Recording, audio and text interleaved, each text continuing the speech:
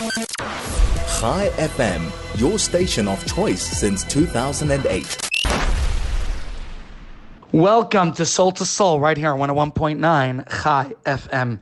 I'm your host, Rabbi Kievman, and today I want to start with a question and ask you, why do we sponsor a kiddush, a bracha? If you join us at our shul, Santon Central Shul, right across the Gautrain in the heart of the Santon CBD, where we're surrounded by hotels and a wonderful, wonderful community, every Shabbos. In fact, the truth is, every day at the Minyan, we try to have some l'chaim, some refreshments, but particularly on Shabbos, every Friday night, we have a miniature bracha with refreshments and drinks, and then on Shabbos day, always we have a beautiful, magnificent sponsorship of a whole spread at Shul. Where do we get this idea that for every milestone we reach, whether it's a bar mitzvah or even a regular birthday, we have to throw a big party?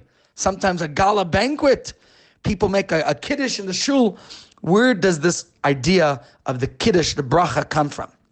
My friends, in this week's parsha, this Shabbos, we read two portions. We take out two Torahs in the shul. At our shul, we have a brand new, magnificent, Sephardically decorated Torah that we will be inaugurating this week at the shul. And we also take out one of the regular Torahs we have as well. From the first Torah, we're going to read the portion of Vayikra, which is in the weekly cycle of the Torah readings. And from the second portion, we're going to read Zachar. As we are getting close to the festival of Purim, we prepare by reading and remembering what Amalek tried to do to destroy, to eliminate, to annihilate our people after our exodus from Egypt. And just as Amalek then and his descendants in the Purim story and so many others throughout our history, we as the Jewish people are resilient, and with God's miraculous blessings, not only do we survive, but here we are, we thrive. And as every festival we say, they tried to kill us, we won, let's eat. But today I'm not talking about why we eat on Purim and why we celebrate our festivals with food. I'm talking about why we throw a bracha, a kiddush, why we actually have festive meals to celebrate our events in life. And in the parsha, the first portion we read this week, the very first parsha in the book of Vayikra, this is a book that discusses the karbanos, the sacrifices, which itself is a little bit of a complicated book in the Torah. In fact, there's a fascinating insight I want to share with you about that. If you look at the very first verses, the very first day of creation of the world, where God created the heaven and earth on the first day, Sunday. And then God created the light. God said, Yehi Or, there should be light. Vayehi Or, and there was light. But if you will open your Chumash and you will count on the first day how many times the word light is mentioned, actually, you could count. There are 5 times the word Or, light, is mentioned. In the very third verse of the Torah, we have it twice. God said there should be light, and there was light. In the fourth verse, God saw that the light was good, and God distinguished between the light and the darkness. To the light he called day, and to the darkness God called night. And it was one day. It was Vayihi Boker. It was evening. It was morning. One day. So you have the word light 5 times, but the third time it says it was good. God saw the light, that it was good. So our sages tell us, don't recall which commentary, but one of the commentaries I read says, each of the 5 times we see the word light mentioned, each one symbolically represents another one of the 5 books of the Torah. Only the third book, though, is mentioned, Ki Tov.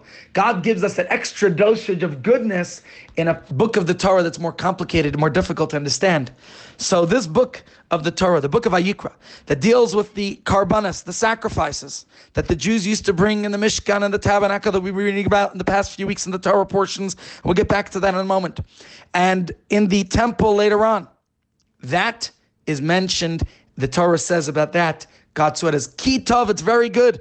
In life, when you face obstacles and challenges and difficulties, you have to realize God gives you the wherewithal, the ability, the potential to overcome those challenges that you face in life. And please God, with that strength and ability, you can overcome any challenge that you face. See it as an opportunity.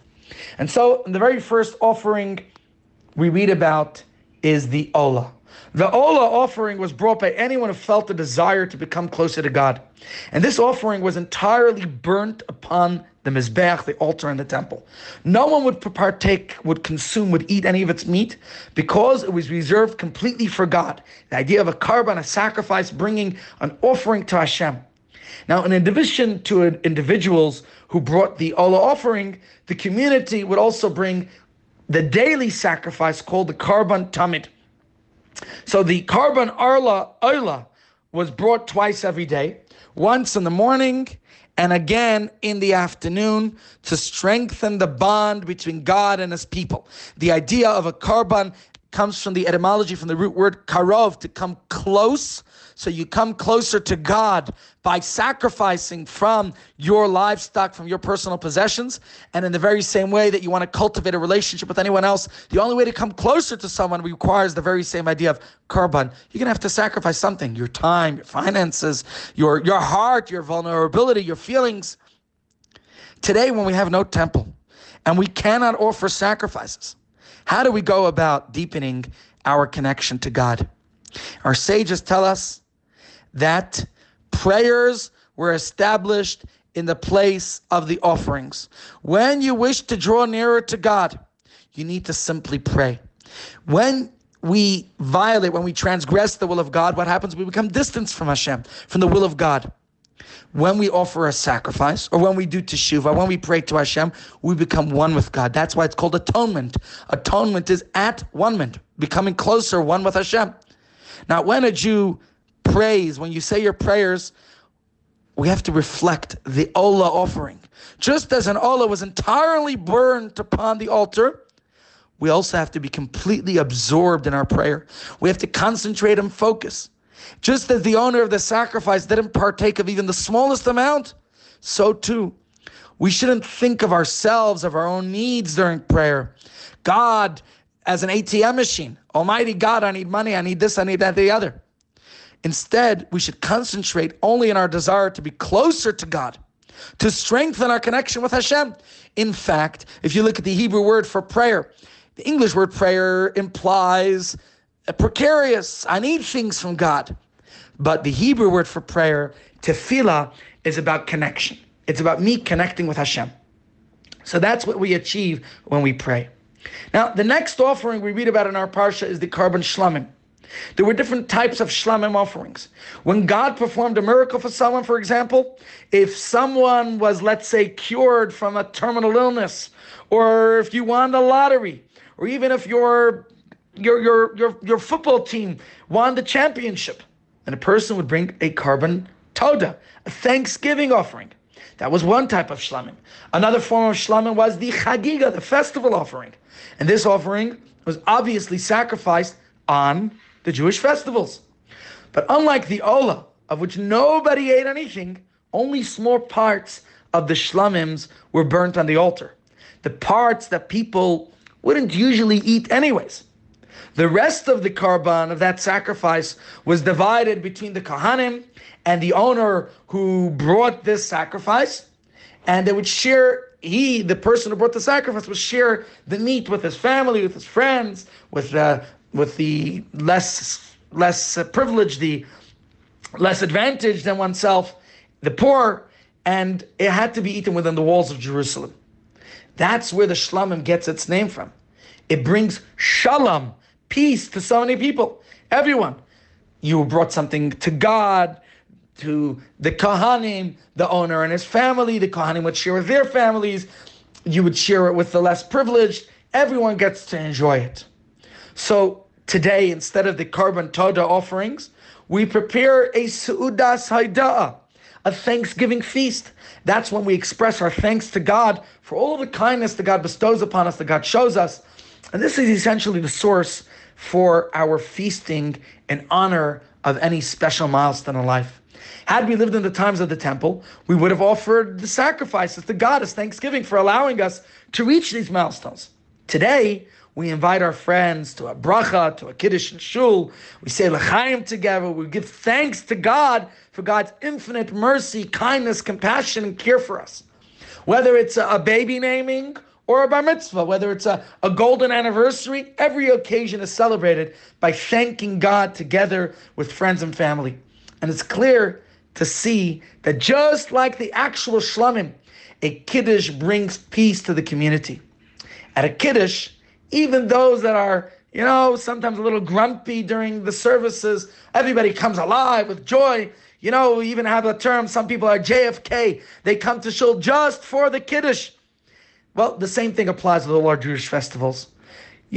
Whereas we would have eaten the meat of shlamims in the good old days, today we still have the mitzvah of eating meat, and we make festive meals, rejoicing with God on every festival. In fact, here at Chabad, we are organizing now, we're planning not only for our amazing Purim festivities next week, but it's only 5 weeks away to Pesach. And if you are really interested in an exciting and outstanding, unbelievable experience for Pesach, then you want to join us at the Pesach retreat, where you could experience Yom Tov like you've never done before in the very best, most magnificent way. And of course, this is the idea of Yom Tov as an opportunity to celebrate and to thank God for all the blessings. Well, the next offering we read about is called the Karban Chatas, the sin offering.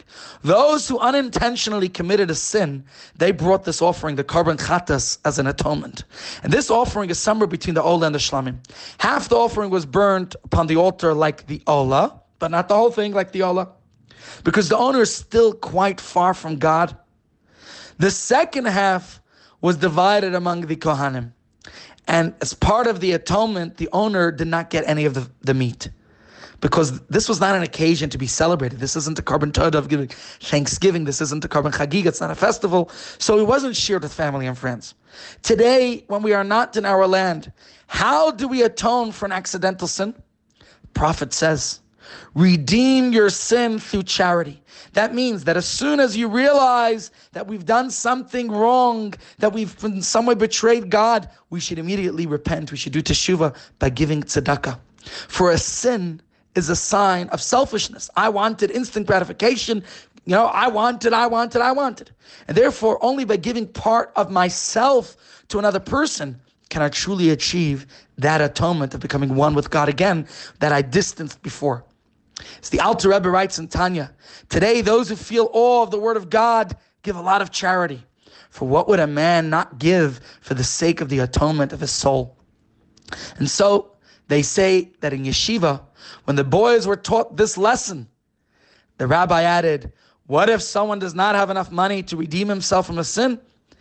And then he paused for a moment and he said, if you can't afford it, then don't sin. Jokes aside, that is the way one atones for sins today. For the Karban Chatas, it is by being charitable, by being kind and generous to others. We thereby make up that deficiency where perhaps we had a flaw in ourselves that needs to be rectified, and we fix it up by being generous and kind to others. We thereby atone for our own wrongdoing. We'll be right back.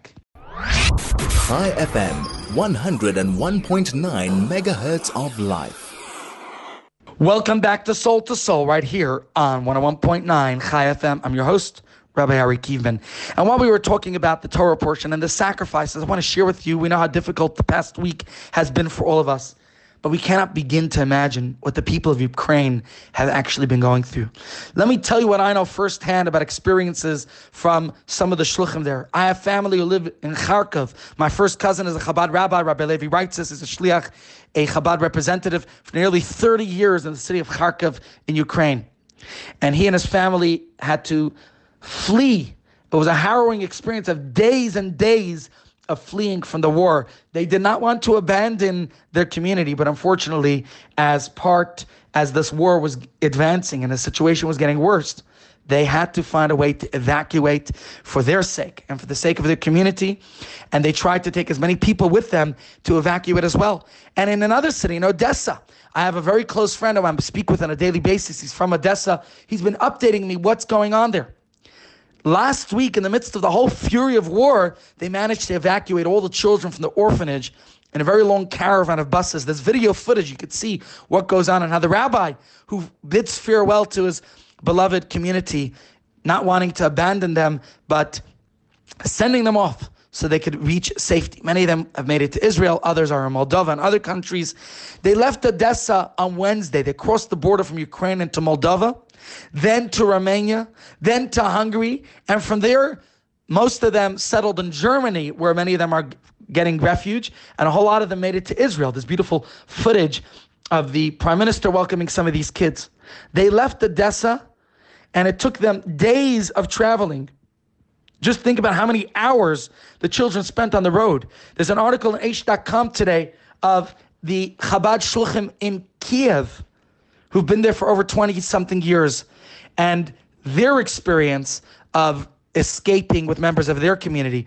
Not that they wanted to leave their communities, but as the bombs are falling, they have a responsibility to actually leave at this stage. They planned on staying. None of them said they were going to leave at first when the governments were urging them to do so. Thank God they're now safe and sound after this whole harrowing experience. They're out of danger. Like I said, some in Germany, some in Moldova, some in Romania, and some were lucky to get to Israel.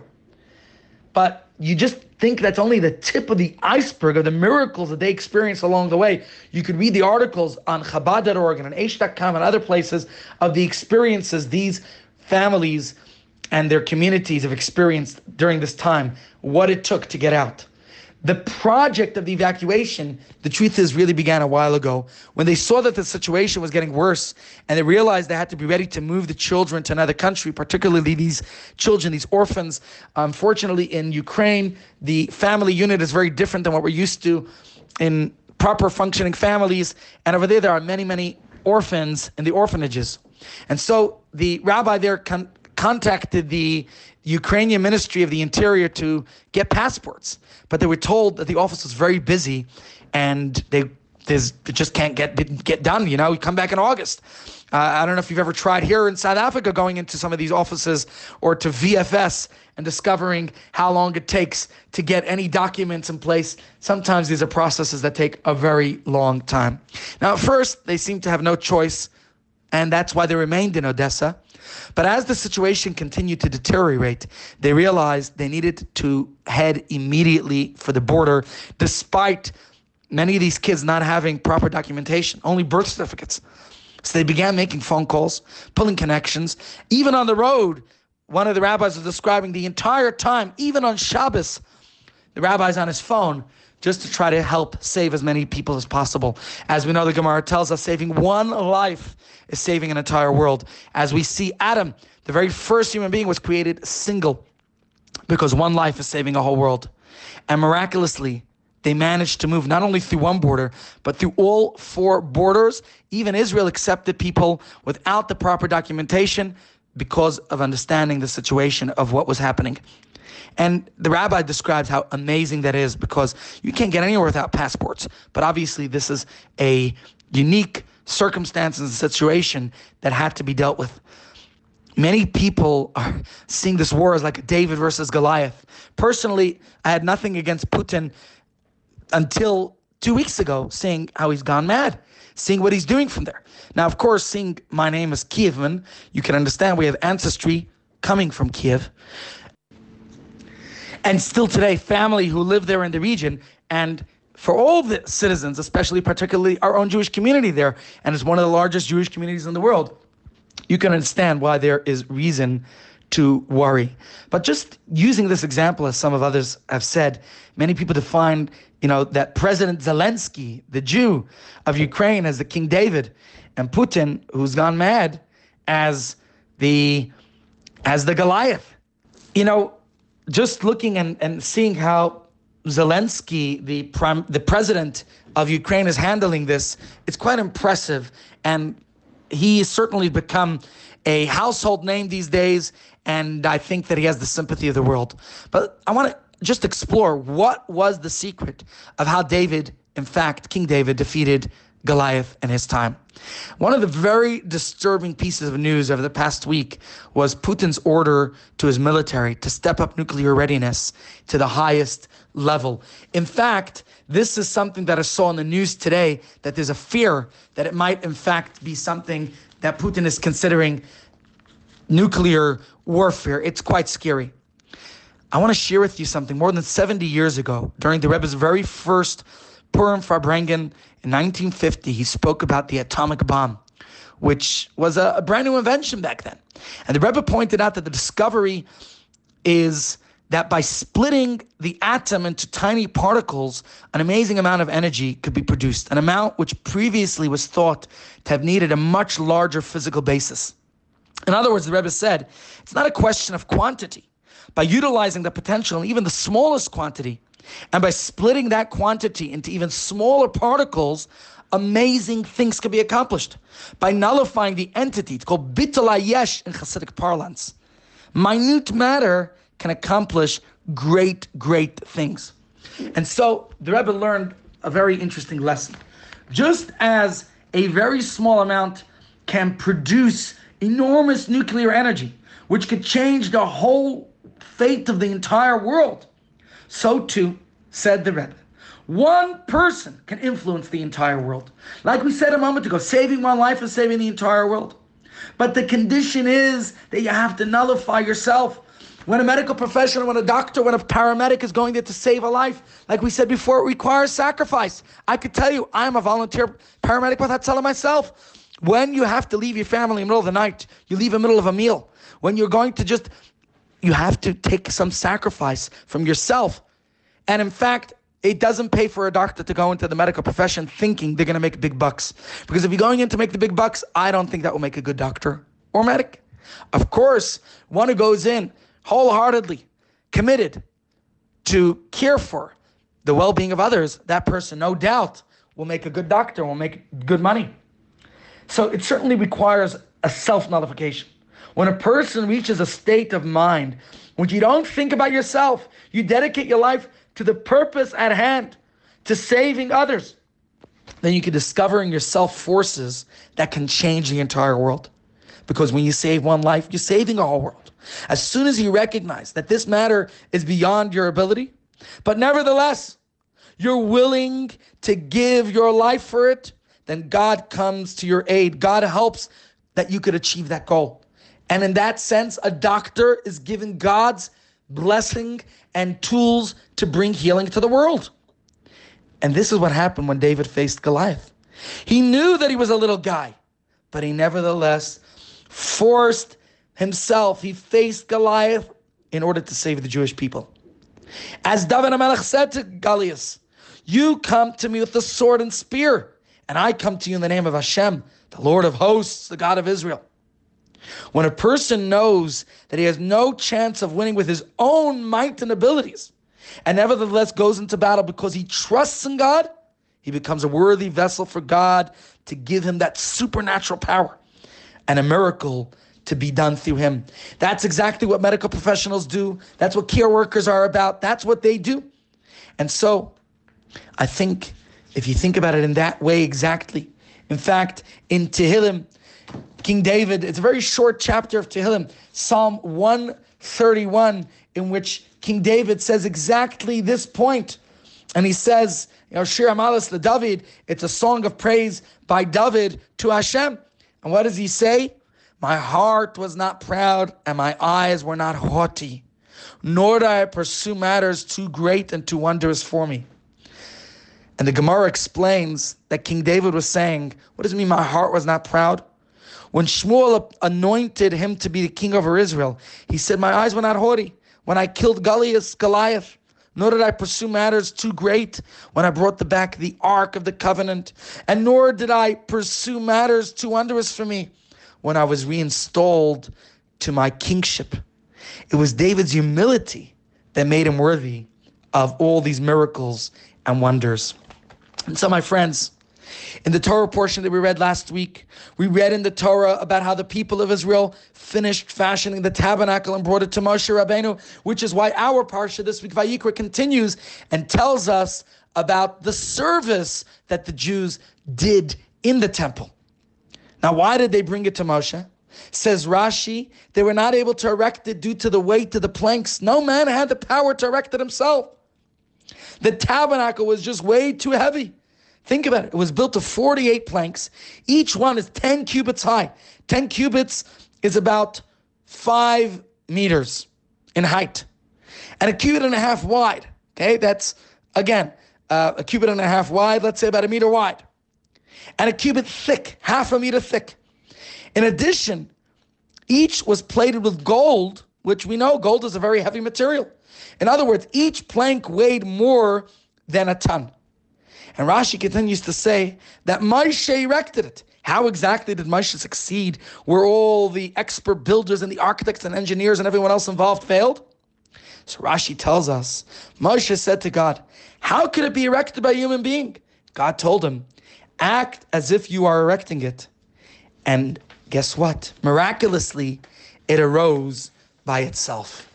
Why did this miracle happen to Moshe Rabbeinu and to none of the others? Why was he able to do something that the others were not able to? Because as the Torah says, that Va'ish Moshe Anav Mikol Adam, that Moshe Rabbeinu was the humblest human on the face of earth. So Moshe personified the ultimate humility, that bittul, that self-abnegation. It was never about himself. When a person reaches such a level, he has nuclear energy. He can move even the heaviest objects. We find the same idea as we're getting close to Purim next week in the book of Esther. When Queen Esther went to King Ahasuerus to beg for her people, she went without being summoned. Remember the story in the Megillah when Mordechai sends a message to Esther that she should go before her husband, the king, and plead the case of her people. Esther at first was hesitant. She had reservations. Why didn't she want to go?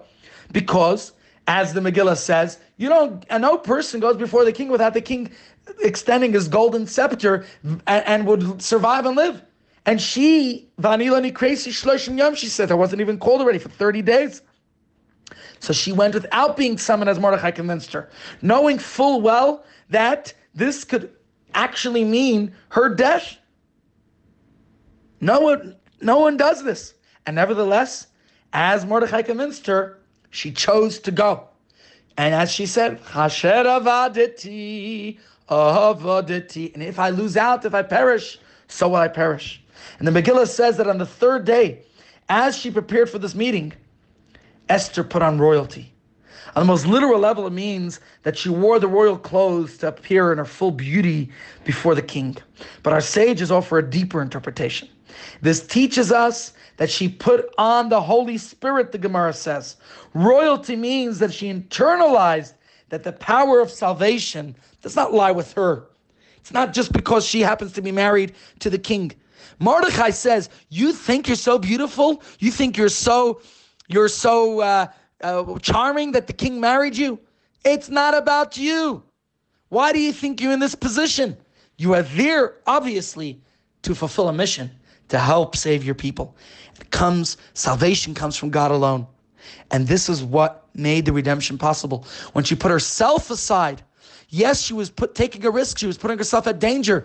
Nobody goes before the king without the king extending his golden scepter. And so, my friends, of course, this brings a very powerful message to us, which we'll conclude with in just a moment. Chai FM, 101.9 megahertz of life. Welcome back to Soul, right here on 101.9 Chai FM. I'm your host, Rabbi Kievman, and today we've been talking about some lessons from the Parsha this week about the sacrifices that it takes to make to come closer to God. And as we said, to come closer to Hashem, the word karban, which literally means sacrifice, but etymologically comes from the word karav, to come close to God. Just as you want to cultivate any relationship, the only way to come close to another is by self-sacrifice. And therefore, our Torah portion this week starts off with that very phrase and says that God called out to Moshe, and Moshe is teaching the Jewish people about the laws of sacrifice, and it starts off with this very instruction. God says to tells Moshe to tell the Jewish people, Adam ki yakriv miken karban Hashem. If a person will sacrifice from among you, a sacrifice to God. Now hold on, are you sacrificing yourself to God? But as our sages, and particularly the Alter Rebbe, explains this concept, the idea that it takes sacrifice from yourself, from your own needs and desires, from your own persona. And therefore the Torah continues and tells us all the laws about offerings, about sacrifices being brought to God. And we discussed the various sacrifices, the Karban Olah, which is representative in prayer, because the Karban Olah is completely burnt as an offering to God. When you want to connect to Hashem, take oneself out of the picture. Then we discussed the various carbon shlamim, whether it was a carbon toda, whether it was a carbon chagiga. It was about giving thanksgiving. It was about the festival. It was about then you got to enjoy and you shared that joy with others. And then, of course, there was a carbon chatas, a sacrifice for atonement for sins, which required a person giving of themselves, giving charitable to others. Well, when it comes to war, and we've been discussing this concept about the war, what made King David successful and victorious over Goliath? As we quoted from Tehillim, it was this abnegation of self, the concept of bittul, and that idea of humility, of not being haughty and too proud of oneself. That's what's made him victorious in his victories, one after another. And the same thing we described in the book of Esther and the Megillah that we're going to read this week, the story of Purim, where Esther, the queen, who was in this privileged position as queen of Persia, how she was able to convince Achashverosh to realize not to annihilate, not to allow the extinction, the final solution, as was proposed by the Hitler of that time, by the wicked Haman, for the annihilation of the Jewish people. The irony that King Achashverosh, in fact, he killed his first wife Vashti by the instruction of his wicked advisor Haman, and then he killed his wicked Haman by the advisor of his wife Esther. So that's the persona of Achashverosh, but the idea we're discussing here is it takes that personal bittul, that only when Esther was willing to see that her position of royalty was purely because why was she chosen? It was in her hands to help save the people. And that's when the Megillah describes that she put on her royal garments, her royal clothes, to appear in her full beauty before the king. As the Gemara explains a little deeper, it teaches us that she put on, what does it mean, royalty, her royal Holy Spirit. Royalty means that she internalized that the power of salvation comes from Hashem. And so this bittul of hers, allowing that space, that belief, and in preparation through prayer and fasting, was she able to allow the redemption to come about. My dear friends, times of war make us realize that we can't always control the world's situation or even our own personal situations. But this very recognition, realizing that everything is in God's hands, that makes us vessels for the revelation of the divine powers within ourselves. When Esther appeared before the king and she had to, so to say, refute the arguments of Haman. Haman described the Jewish people as Yeshna Am Echad, Mefuzar, Mefarer Ben Amim. There's this one nation, this one people who are spread and scattered amongst your nations. And there's different ways of understanding that. On a literal level, he's talking about the Jewish people, that we live everywhere, that perhaps we're assimilated everywhere, but they are different, he said. And he describes us in so many peculiar ways.